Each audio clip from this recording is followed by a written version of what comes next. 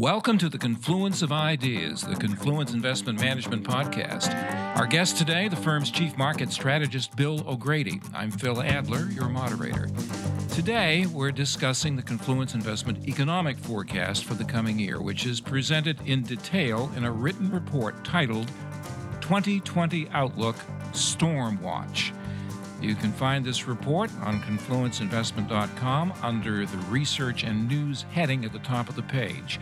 After clicking on Research and News, scroll down to the Current Perspectives category, and you'll find the report. Bill, you're one of the co-authors of this report. The title does catch my attention. You call it a storm watch, not a storm warning. So, can we say that you're somewhat concerned about an economic downturn or a recession, but not overly concerned? That's a pretty good way of characterizing it. Here in the Midwest, we have a designation, in the spring, between tornado watches and tornado warnings. And watches mean you're paying attention. Warnings mean you're looking for cover. And that's why we specifically use the term watch as opposed to warning. Recessions have been becoming increasingly rare over the past 5 decades.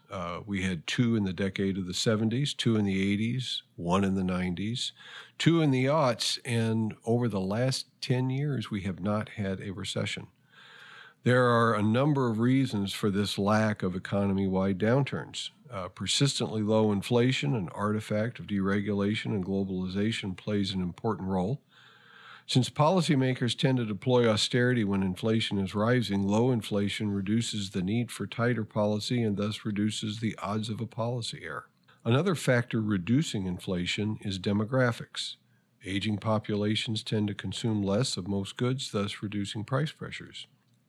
At the same time, there is evidence of slower growth, and the yield curve, one of the best indicators of a downturn, inverted last summer. Although no indicator is perfect, the yield curve has a history of signaling the end of expansions. However, there are a rather wide variability in timing. In other words, from the time the yield curve inverts, it can take up to 2 years before a downturn occurs. There are other indicators we watch as well. Most of these have not signaled recession yet, and thus we titled the report Storm Watch for that reason. Let's look at some of your key forecasts. One of them is the economy will grow at 1.5%. That seems meager. The Fed has lowered rates, seemingly to give the economy a boost. Why isn't it working? The Fed would probably like the answer to that, too. We know that investment has been sluggish. Over the course of this expansion, it's only contributed 0.7% to GDP. But the real problem has been government spending. It has actually been a negative contributor to GDP in this expansion. Outside of demobilizations, that is unheard of. So the Fed is struggling to overcome slow investment and tight fiscal spending and hasn't had much success. Investment may be weak due to a number of factors. Slowing demography plays a role. Technology has become a force multiplier, meaning that less investment is necessary to achieve the same goals. But an underappreciated factor is probably due to the volatility of policy. Government regulatory policy has been shifting abruptly with each administration, and that is probably playing a role in reducing investment as well.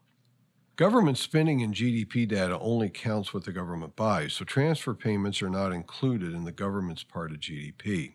When the government cuts a Social Security check, it shows up in GDP when a household spends it, and then it is considered consumption. Government spending appears large, but much of it is income support. Actual purchases have been unusually weak in this expansion. Keep in mind, when we refer to government, we're including state and local government spending too. Well, you say consumption, or I guess purchases, is currently the primary driver of growth, with pay raises for much of the U.S. workforce practically non-existent. Are you concerned that consumption might falter? Yes. Wage growth has been modest, and recent reports suggest that the impact of rising minimum wages has probably ended. Thus, any decline in consumer confidence could become a problem. You're looking for a weaker dollar. Why? Well, there are 3 reasons. First, on the basis of relative inflation, the oldest of the currency valuation models, the dollar is persistently overvalued. Our calculation suggests, for example, the yen should be trading about 60 yen to the dollar. It's currently a bit over 100. Second, the dollar tends to run on a 15 to 17 year cycle, peak to peak, so we're right on time to begin weakening. And third, tariffs are dollar bullish. If the president puts on a trade truce, the dollar should weaken.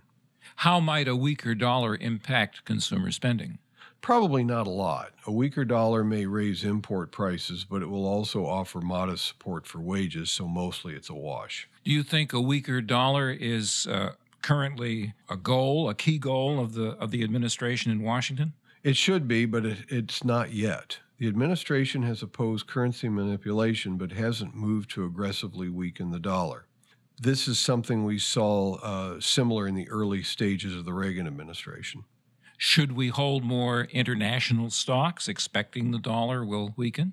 In general, yes. However, if a recession develops, that might negate the positive effect that international usually gets from dollar weakness. Looking at some of your other predictions or expectations, you expect continued outperformance by growth stocks, but your recommendation is for a balanced equity position between value and growth. Why? Well, growth will tend to outperform until the recession actually occurs. Since the chances of recession are elevated, we move to a balanced position. All right, let's look at bonds. You seem cautious about the high yield sector. Why? Well, there are two reasons. First, high yield tends to suffer in downturns, so if a downturn develops, high yield spreads tend to widen. Secondly, yields are low relative to history, so we viewed the risk-reward situation as unfavorable. You know, Bill, looking at this report, these projections as a whole seem pretty modest, which I guess would be in line with a slowing economy. But you do identify risks to your base case, which might lead to something more dramatic. And one of them is recession. What's the risk that the Fed left rates too high for too long and didn't act quickly enough to stimulate? Well, the risks are considerable. Not only was the central bank tightening a risk, slow growth is as well. Gary Thayer, the former chief economist at A.G. Edwards, used to say that a slow economy is like riding a bike slowly. It just doesn't take much for the bike to tumble. Let me come back to economic indicators. What are some of the economic data points you're currently paying a lot of attention to? There are a number, but one of my favorite comes from the Chicago Federal Reserve. It's called the National Activity Index. It's broad-based and gives a good read on the overall economy. Another is the combined recession indicator charts from the New York Federal Reserve and the Atlanta Federal Reserve. We have already gotten a signal from the former, but we don't call a recession until we get confirmation from the latter. Another risk you identify, a secondary risk, is the election, which obviously adds uncertainty. And we acknowledge that the market dislikes uncertainty. You also identify melt-up in the market as a risk to your projections. Although as a stock investor, this doesn't seem horrible. What might cause a melt-up, and why might that be worrisome? Well, let's start with the first. The election's a worry because there are potential outcomes that are far outside the norm. The odds of widespread foreign interference and even a hung electoral college are possible. We covered this in more detail in the geopolitical outlook, which we'll discuss next week. But the key takeaway is that we could get results that are far outside the historical norms that would be hard for the financial markets to digest. A melt-up, on the other hand, is a bit like a bender, and the bender itself is fun, but the hangover is hard. In other words, risk assets rising to extreme levels can make the decline seem worse because many participants come in late, which is, in fact, the cause of the melt-up. You referred to this earlier, the length of this economic expansion. Many commentators do seem to worry a lot about this. Is the record length alone long enough to spark concerns? In a sense, no. Expansions are not living things. They don't have a life expectancy. However, there is one area of concern. Hyman Minsky argued that the longer a business cycle extends, the more that lenders and borrowers take risks. In other words, borrowers and lenders feel increasingly comfortable with extending risk, increasing the vulnerability of the financial system. Another way of thinking about it is that the longer the cycle, the greater the odds that the recession will originate from the financial system and not from overall economic conditions. Is this an ideal time for investors to seriously take a look at their risk tolerance? We feel it's always a good time for investors to do a check on their risk tolerance. And to a great extent, this is why investors employ a financial advisor. But now is a really good time because a neglected portfolio that has not been rebalanced in recent years may be much more overweighted to equities than an investor is actually comfortable with. You must see this a lot. Are investors prone to mistakes when they examine how well they tolerate risk? One of the most difficult issues for investors is that a true reading of one's financial risk tolerance is merely academic until something happens. It's a little bit like the old adage that everybody has a plan till they get punched. Maintaining a focus on goals is usually a good method of avoiding mistakes.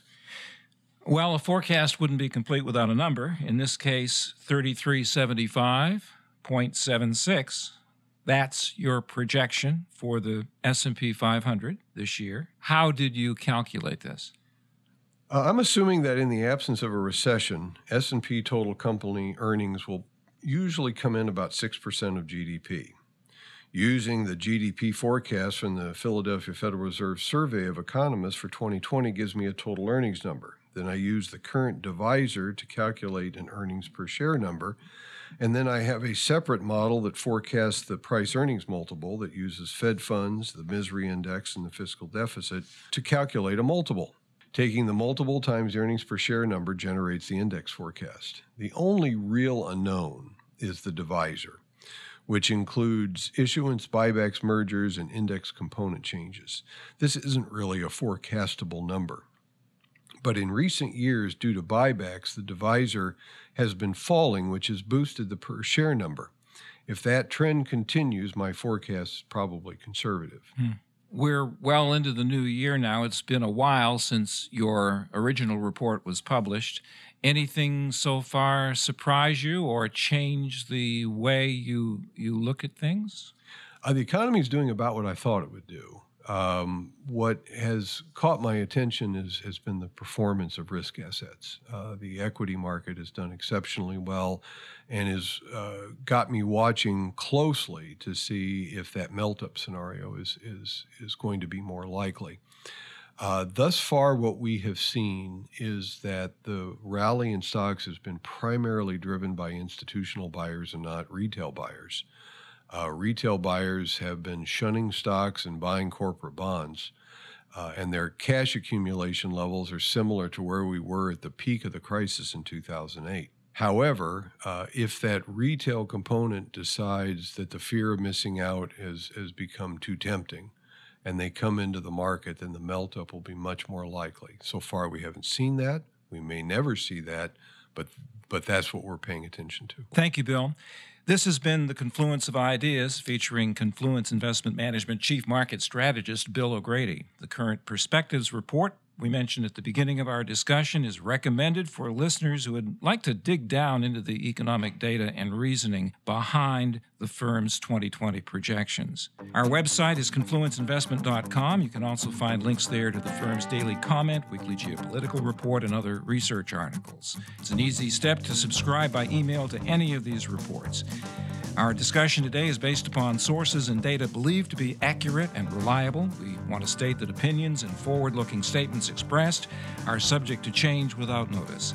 This information does not constitute a solicitation or an offer to buy or sell any security. You can also find us on Twitter at ConfluenceIM. Our engineer for these podcasts is Dane Stoll. I'm Phil Adler.